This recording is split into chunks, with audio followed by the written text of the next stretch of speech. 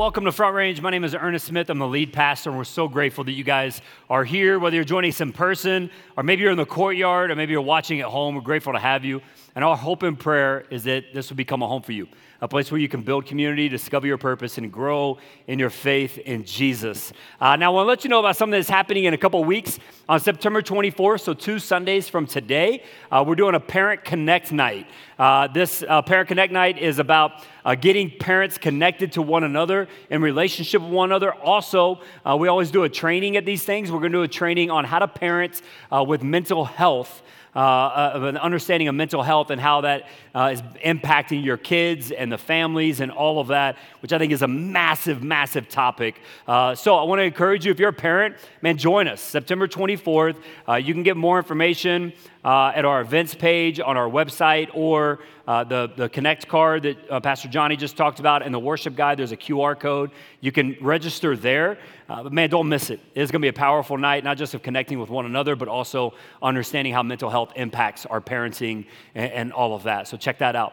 Now, how many of you, by show of hands or screams, are excited that football's back? Anybody? Yeah, okay. That means like most of you are Broncos fans because you didn't yell very much. Yeah, I love football. I love this time of year. I love when this time of year comes around. I like the NFL, and I'm a Broncos fan. I have been since I was 8. Somebody texted me after last service, like, you claim the Broncos? I'm like, yes, not just in good times, but also in very, very bad times.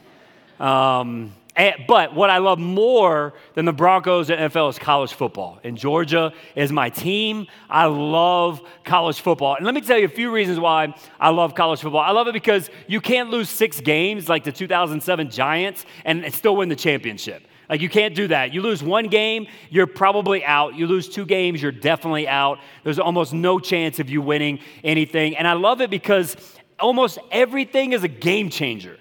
Right? Like, anything could happen, and it could change not just the game, but the course of your season. Right? Like, if your coach gets suspended, or if you hire a coach like Prime Time, and you see you, but yeah, come on, CU fans. There's a lot more of you now than there were 6 months ago. Let me just tell you that right there. But so, coach, something happens with your coach, or if a quarterback, gets injured, or if a team gets the flu, or like, anything can change the game. And if it changes the game, then it can change the entire season. I love that because anything can be a game changer. Today, we're going to be starting a new series. Over the next 6 weeks, we're going to be talking about this idea of being a game changer, and how you and I can change the world around us. How we not only change our own lives, but we can change our community, our state, and the world that we live in. We talked about this in a message a few weeks ago, and we talked about how all of us long for our world to be better. We all want our community to be better, and we want to do something about it, but what do we do? And so over the next 6 weeks, we're going to be talking about certain principles that I believe if you and I actually implement these principles, that we will see changes not only in our own life, but we'll see changes in the community around us. Here's what we're going to do over the next 6 weeks. We're going to be studying primarily a portion of Scripture in the book of Acts. We're going to be looking at a guy of his life and his ministry, of this guy named Paul. So if you have your Bibles, you can go and turn to Acts chapter 9. I want to let you know that we do a message series hub with every series that we do. What does that mean? It means you can scan your QR code, you can go to your app on the phone, you can go to our website, whatever, and you can find these series hubs that we do where we give you a ton more resources to just go deeper in your faith. If you want to study more about the book of Acts, if you want to follow along with a reading plan with us, anything like that, you can get all of that at these series hubs that we provide for you. Now, Acts is the 5th book of the New Testament, and it's one of the most fascinating books in the Bible, in my opinion. Acts tells the story of the early church, how the church started, its growth, some of its challenges, its miracles, things that were happening, and how the people were being persecuted, and the growth that happened through all of that. Where we pick up with the story today is the church is thriving. It's growing at some pretty incredible pace. At this point, people are coming to Christ and all of that. But there's major persecution as well. Now, I would say that the church is growing because of the persecution. None of us like persecution, but it actually enhances what the church is doing, and that's the case where we pick up today. The apostles at this point, they're the ones leading the charge. They're the ones that are defending the gospel. They're defending the faith. They're proclaiming the gospel to other places around the known world at that time. They're also the ones that are being beaten, imprisoned, even killed at the same time. Now, the people who are persecuting the Christians at this point, there's two groups. The first group are the Romans, and the Roman authorities are persecuting the Christian church because the Christians worship this king named Jesus instead of the emperor. Instead of putting emperor as their worship, they worship Jesus, and the Romans didn't like that.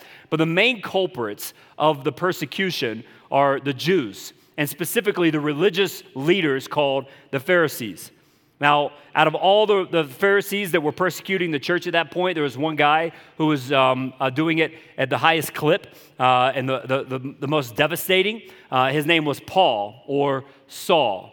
Now, if you grew up in the church, I need to make sure I bring some clarity. If you grew up in Sunday school, maybe you were taught that Saul was his name, and then he converted over to Christianity, accepted Christ, and then God changed his name to Paul, but that's not true.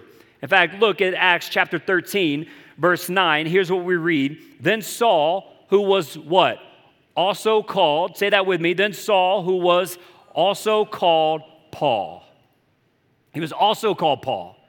So his name was never changed. He just had two names. Now, that doesn't make a whole lot of sense for us. Why did he have two names? It's because he was a Jewish Roman. He had citizenship as both a Jew and as a Roman. It would be like if you were born to American parents in another country, or if you were born in another country and you came here and became a U.S. citizen. You would have citizenship in both. Well, in that day and age, if you were a Jewish Roman, then you had two names. Saul was his Jewish name, and Paul was his Roman name.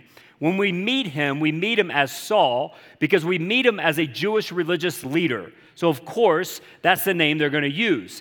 But later on, as he uses his name Paul, it's because he's ministering to non-Jews. So, bottom line is, if you ever hear Paul or Saul, they're the exact same guy. Now, unlike his colleagues who really didn't want much to do with this group called the Way or Christians, Paul met Christianity head on. He hated Christians. And so he was the first one to persecute, the first one to arrest, the first one to beat, even the first one to kill. And in Acts chapter 7, we see Paul at the killing of Stephen. And Paul was the one that gave the permission to kill Stephen for his faith. And in Acts chapter 8, verse 3 and 4, here's what we read. It says, "But Saul began to destroy the church, going from house to house. He dragged off both men and women and put them in prison.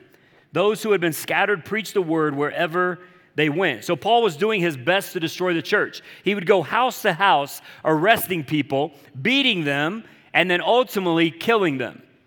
Paul was doing his best to destroy the church, but because he was going house to house and the people began to scatter, and as they scattered, they would preach the gospel, instead of destroying the church, Paul was actually igniting the church's growth. That's where we pick up with the story today. Paul hated Christians so much that he wanted to take his hatred on the road. He didn't want to just hate Christians in Jerusalem. He wanted to go to Damascus. That's where we pick up the story. And we're going to find out how Paul went from this murderous hater of Christians to someone who planted churches all over the known world and wrote a large portion of our New Testament today. So 3 things that he did to change his world and the world around him. Look at Acts chapter 9, verse 1 through 4. It says, "Meanwhile, Saul was still breathing out murderous threats against the Lord's disciples. He went to the high priest and asked him for letters to the synagogues in Damascus, so that if he found any there who belonged to the way, whether men or women, he might take them as prisoners to Jerusalem. As he neared Damascus on his journey, suddenly a light from heaven flashed around him. He fell to the ground and heard a voice say to him, 'Saul, Saul, why do you persecute me?'" Now imagine being Saul at this point. You're just minding your own business. You're riding on your little horse. You're heading into Damascus, and all of a sudden, this huge bright light happens. You fall off your horse. You're now blind, and you hear this voice talking to you. Be kind of a crazy situation if you were in that. So what does Paul do? He asks a question. He says, "Who are you, Lord?" Saul asked. "I am Jesus, whom you are persecuting," he replied. "Now get up and go into the city, and you'll be told what you must do." The men traveling with Saul stood there speechless. They heard the sound, but did not see anyone. So Paul's got this choice in this moment. He can act like nothing happened. Man, that was kind of weird. Something strange just happened. I don't get it, but I'm going to keep doing what I'm doing. or he can acknowledge that something supernatural is happening, that God is actually trying to get his attention. I mean, this very Jesus that he's telling everyone else not to believe in is now speaking to him, saying, Paul, I need you to believe in me. Paul has a choice. Does he choose to have faith and believe in this resurrected Jesus, or does he choose to deny his existence? Well, Paul makes his first choice, and the first thing that you and I must do to change our world or the world around us, and that's submit your life to Jesus. The first thing, if we want to change our world and change the world around us, is we've got to submit our life to Jesus. I was talking with a guy a while back, and this is a conversation I have quite often. But this guy, he's just struggling. He's got some things going on in his marriage. He's got some addictions happening. He's got some depression. He was suicidal. It was a pretty heavy conversation. He said, man, what do I do? Like give me the 3 steps of what I can do to get out of this situation. I said, look, man, I can't tell you all that. The first thing I can tell you, though, is that you need to give your life over to Jesus. You need to submit your life to him. What does that mean? It means acknowledging that you're a sinner. All of us are. The Bible says that every person is a sinner. What is that? A sinner is somebody who doesn't measure up to God's perfect standard. So unless you're perfect, which I don't think any of us are, then you're a sinner. And your sin, the result of sin is death. The punishment of sin is death. Well, Jesus took that punishment on himself. He died on the cross for you and I, so that we could be saved. So it's acknowledging what Jesus did on the cross for us, that he took the punishment that we deserve to take. And then it's receiving that. And then it's making Jesus Lord of our lives. It's submitting our life to him. It's not just saying with our mouths that Jesus is Lord. That's easy to do. It's easy for anybody to say, oh, Jesus is Lord of my life. In fact, in Matthew chapter 7, Jesus says, you say, Lord, Lord, but I never knew you. And so it's easy for us to say, well, Jesus is Lord, but unless your life is submitted to him, it's just words. And so this guy said, well, why would God forgive me? I talked about, how God wants to forgive him and all of that, and God chooses to through Christ. And he said, why would he? And I said, because God loves you so much. You can't fathom the depth of God's love for you and I. That was hard for him to grasp. I think it's hard for some of us to grasp. It's hard to understand that a God loves us so much. Not because we don't want to believe it, but because we're carrying so much weight right now. It is hard to think about anything else other than the weight that we have. Some of us, we're carrying the weight of the world on our shoulders. We're carrying the weight of sin. We're carrying the weight of addiction. We're carrying the weight of providing for our family, of whatever it may be. And you know who you are because you feel it. It's heavy. You walked into this place feeling heavy. And God didn't design you to carry that weight.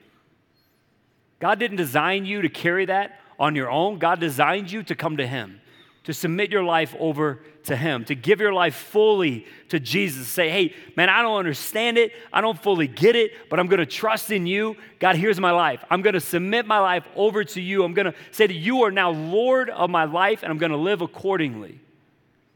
And then God gives you exactly what you need. He gives you the forgiveness that you long for. He gives you the healing that you long for, especially from your past mistakes and the regret and the guilt and the shame and all of that. God will give you exactly what you need when you need it, but it's us coming to him and submitting our life over to him. That was the first step that Paul had to take. He had to first say, okay, you know what? I've been doing this religious thing on my own. He was a religious guy, but religion doesn't get you saved. Religion doesn't get you into heaven. Religion doesn't get you a relationship with God.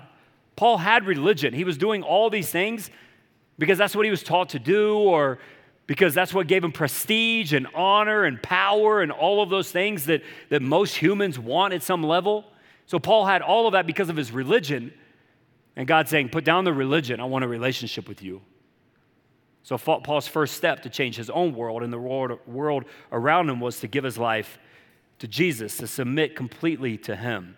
After this experience, Paul goes to Damascus. Now imagine, he's blind at this point from this experience that he's just had. He goes to Damascus, and God calls on this guy named Ananias to go pray over Paul. And Paul's learning the second thing that you and I have to do to change our world and the world around us, and that's surround yourself with other followers of Jesus.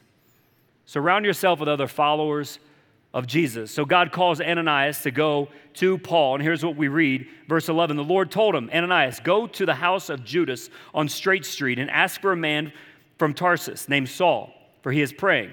In a vision, he has seen a man named Ananias come and place his hands on him to restore his sight. Now imagine being Ananias. Imagine God speaking to you in such clear direction. Like, hey, Ernest, I want you to go to Wilcox.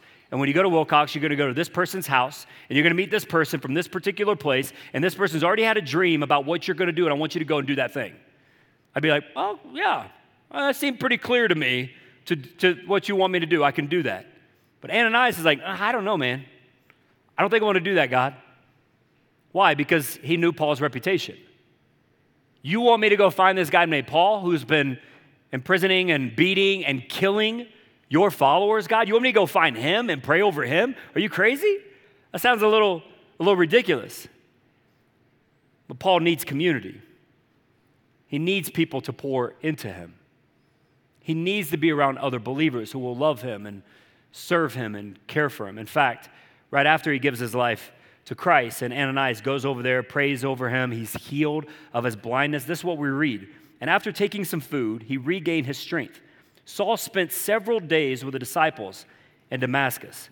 So Paul submits his life over to Christ. He's healed of this blindness that he has, and the first thing that God wants him to do is to surround himself with other followers of Jesus. Why? Because God didn't create you to do life alone. Like, God didn't wire you to do this on your own. You need other people. And other people need you. Like, Paul needed Ananias, and Ananias needed Paul.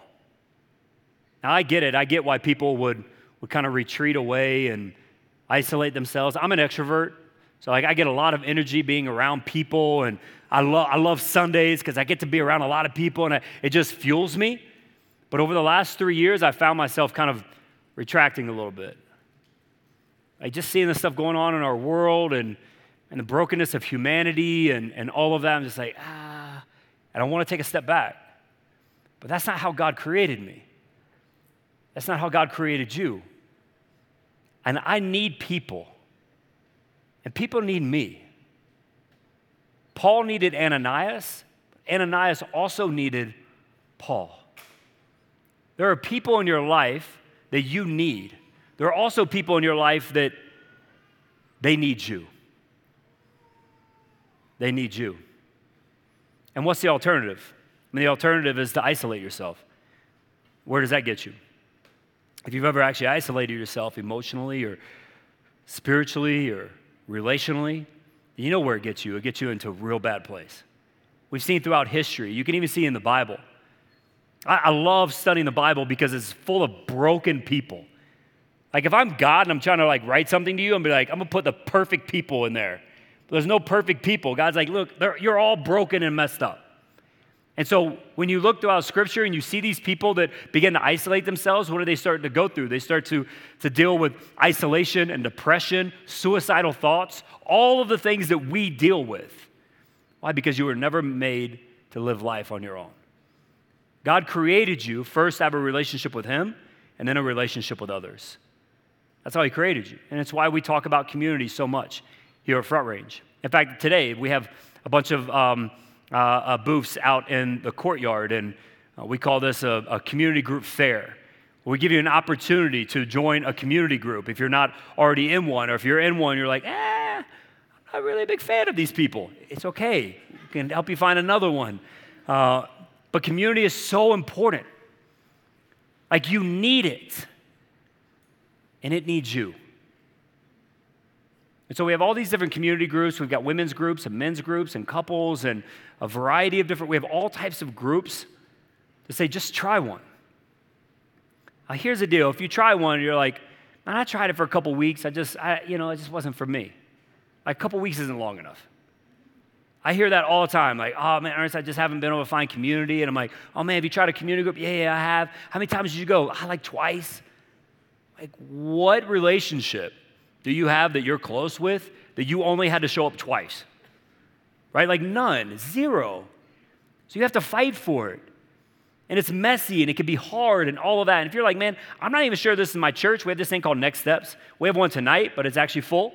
So our next one is in November. Sorry for that, but you could have signed up before today. You go and sign up now. I would encourage you, like, commit to it now. If you're like, man, I'm not ready for a group yet, but I'd rather try one of these other things. We also have women's nights and men's breakfasts and all kinds of things that are happening. You can look on our events page. I'm telling you, the best way to dive into community is through community groups. It's through joining a men's group or a women's group or a couples group or something like that to go, hey, man, I need people, and people need me. But here's what I'll say. I think we make community more complicated than it needs to be. I think we make it harder than what we need it to be. Like I know people that will say, well, I want community, but I need a group where, like, you know, everybody's married, and they have like 2.5 kids, and they have a dog that doesn't shed, that's under 25 pounds. They're not Raiders fans. You know, I need all of these certain things. I'm like, I get the last one, but like all the other ones, like growing up in the 90s, I was taught, I accepted Christ later in the 90s, and I was taught, like, have a list for your wife. Like, what kind of wife do you want? Have a list of all the things she's got to meet to before you marry her and all that. Like, okay, maybe for marriage, even though I question that at times, but with community, you can't do that. That's crazy. You'll never find community. So what are you looking for? Like, to not make it so difficult and so complicated, what are you looking for? You're looking for people that are going to help you become more like Jesus. It's really simple. You're looking for people who are going to help you get closer to God, to look more like Christ, to get closer to God. So just ask that question. Are the people in my life helping me to get closer to God? I have a really simple illustration. I saw this when I was like 17 years old. I saw this kid playing with balloons, and it kind of struck me. And so I'm gonna kind of show you what that looks like. So let's say that these two balloons, they both have helium in them. Let's say that the helium represents people who have accepted Christ, right? Like, and you're going the same direction. You want the same things in life. You want to pursue after God. I'm not talking like people who, you know, like, oh, did you vote the same, you know, or whatever. Like, I'm talking about people who love Jesus and you're both pursuing after Jesus. That's what the helium represents. And when you tie yourself to people like that, then you go up, right? You get closer to God. It's pretty simple. Like that one we get. But what happens so many times is that we tie ourselves to somebody who doesn't have the same desire to meet Christ, to go after Christ, to pursue after Him. And what happens to the person who does have the helium is they're brought down all the time. I remember when I was a youth pastor, we would tell our students, like, don't be a missionary dater. Like, don't date thinking you're going to help people come to know Christ. Like, sure, I get it. That works every once in a while. But the majority of times, that does not happen. And it's the same with friendships. Like, you want lost people in your life for sure. You need those people in your life because God wants to use you. And we'll talk about that in a second. But to attach yourself to people who are not going after the same thing as you, it will only bring you down. And it will keep you from going any higher. And eventually the helium is lost and this just sinks down and you end up at the same place as them. Like, we think we're going to bring them up, but it never works that way. They just bring us down. And so when you're looking at the relationships in your life, besides your marriage, if you're married to somebody that's not a believer, you're supposed to serve them, love them, care for them. We can help with that. I had a guy right after last service. He's like, hey, man, I'm an atheist. My wife loves this church. I come because I love her. I don't know where to go. I don't know what to do. So him and I are going to be grabbing lunch. We're going to be walking through a book together. And I believe firmly he's going to come to Christ. So, like, if you're married, like, you don't detach yourself because of that situation. But other than marriage, don't attach yourself to people that are not going after Christ like you want to go after Christ. Don't attach yourself to people that aren't pursuing Jesus like you want to pursue Jesus, like you should be pursuing Jesus. Because when you attach yourself to people who are like-minded, going in the same direction, going toward God together, you can go higher. Always go higher together. You got to attach yourself to the right people. So Paul understood this. He understood that to change the world around him, he had to give his life to Jesus, submit his life completely over to him, surround himself with other followers, and then lastly, step out in faith. Step out in faith. I love that Paul surrounded himself with other followers of Jesus, that he gave his life to Christ and all of that. But look what he does right after he surrounds himself with followers. In verse 20, it says, "At once he began to preach in the synagogues that Jesus is the Son of God." At once. Say at once. At once. Paul doesn't say, hey, you know what? Man, I got to go get a seminary degree first. Or, I got to learn a lot more about this Jesus guy first or whatever. Or, let me have a relationship with Christ for, about 5 years first, and then I'll go start preaching in the synagogues. No, it says at once, immediately he starts preaching the gospel. Why? Why does Paul have such an urgency? Why doesn't Paul wait? I think if Paul waited, I don't think God would have been like, man, I'm really disappointed in you. I don't think God would have done that. So why does Paul push it? Why does Paul say, man, I got to start preaching now? Because our world is broken. And every day there are people who are dying without Christ in their life. And if you die without a relationship with Jesus, it results in hell. And I know that's not popular to talk about. Some of you're like, "Ugh, man, that feels like my old churches or whatever." But just because it doesn't make us comfortable doesn't mean it's not true. If people die without Jesus, they spend eternity without God, and that is hell. And so we should look at this world, and there should be a sense of urgency. I've got to do everything I can to help people come to know Christ, because this world is broken, and day after day, there are people every day who are struggling. There are people every day who are caught in addiction. There are people every day who are struggling in some sin in their life. There are people every day that are struggling with hopelessness or depression or suicidal thoughts. Every day, there are these people. Every day. And some of us, we're in here today, and you're like, man, that's me.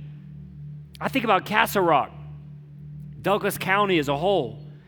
Historically, we've had one of the highest suicide rates for teenagers. If that doesn't break your heart, I don't know what will.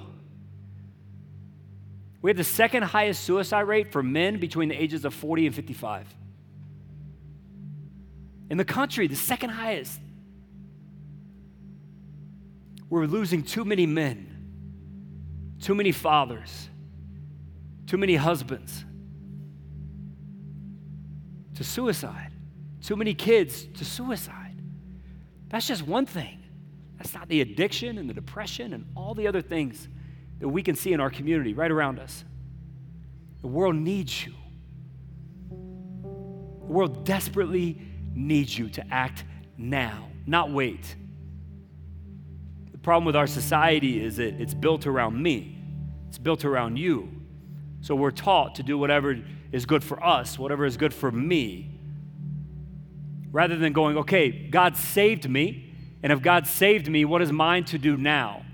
What is mine to do? It's to take action in my faith. Because I have to be urgent, because the world needs Jesus now. I think about Paul. What was his first few sermons like? He's up there preaching, what does he preach on? He doesn't really know Jesus all that well, right? There's no New Testament at this point that he can study like we have. What is he preaching? There was this one time I was riding a horse, and this crazy light struck me, and I became blind, and this voice started talking to me. That sounds crazy. He just started sharing his story. He just started sharing what God had done in his life. How God had met him where he was at the deepest moment of need. Now God loved him so much that he spared him. He gave him grace, offered him forgiveness. And it's really that simple for us. You don't have to be a pastor. You don't have to have gone to seminary or none of that. You have a story. If you've accepted Christ, you're surrounding yourself with other believers and you're going closer to God, and you have a story that the world needs, desperately needs. Think about Paul. He could have said, I don't have the education, I don't have the experience. It'd be real easy for us to say, I don't have. It would have been real easy for him to say, but I'm a murderer. I persecuted God's church. How can people trust me? Think about the guilt and the shame of killing somebody else for the same faith he now has. It'd be real easy for us to say, but look at my past. I am this. How could God use me? I'm glad Paul didn't have any of that mentality, and my prayer is that you wouldn't either. Because God wants to use you. Maybe for some of us, the first step is to submit our life over to Jesus. Maybe you're in that place where, and you're just carrying so much weight. You've been doing it on your own, you realize you just can't. Maybe for some of us, our next step is to get in community, to make sure you're surrounding yourself with other believers. They're going to help you get closer to God, grow in your faith. And then when we have accepted Christ, all of us, we need to take a next step of faith. What is God calling you to do? The world needs you, and it needs you now. Let's pray. Father, we come before you, and I thank you for your word. I thank you for Paul's life. God, that you didn't just show us a bunch of stories of perfect people, but of brokenness, of pride, of regret, all the things that we all deal with. And God, that you could do something so great in Paul's life, that you want to do the same in mine. That you could take this guy who wasn't just a non-believer, he was a persecutor of your church, and use him to plant churches and to write a large portion of the New Testament that we now read today. That God, we're sitting here today with the faith that we have because of Paul. God, I pray that you would use all of us like that. And for some of us, Father, our first step is giving our life over to Jesus. For some of us, we came into this place and we'd say, man, I have been carrying the weight of the world. The weight of my sin, or the weight of providing for my family, or the weight of just the junk that's going on in my life.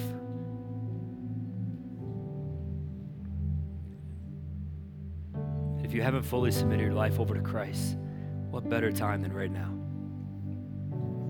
Again, it's recognizing that we're all sinners, that God died on the cross for our sin. Doesn't mean that you're not going to have questions or doubts. It just means that you're going to choose to take a step of faith today to commit your life or recommit your life over to Jesus. Not let it just be words, but saying, okay, I'm going to make him Lord of my life. I don't fully understand what that means, but I'm going to take that step today. So if that's you with every head bowed and eyes closed, if you'd say, man, Ernest, today I want to give my life over to Jesus. I want to commit my life or recommit my life to Christ. I just want you to raise a hand right now. I want to know who to pray for. Amen, amen, amen. Father, thank you for each one of these individuals. Thank you, God, that you know their name, you know their story, and you love them deeply. If you're watching at home, you can just text the word follow to the number on the screen. God sees you. He knows you. And God, I just say thank you. Thank you for their decision. Be brave enough. Thank you for your grace and your mercy. And then, God, for all of us, tell us what our next step is, God. For those of us who maybe have attached ourselves to people that are not bringing us up, God, may today be a step in the right direction to put ourselves in better community. Father, for some of us who we have the right community around us, or we've accepted Christ, maybe we haven't been taking action in our faith, may today start a new journey of us saying, God, use me. Use me, God, in this broken and fallen world. Help me, God, to bring hope and life to those who desperately need it. God, just speak to each one of us. Tell us what to do next. In Jesus' name. Amen.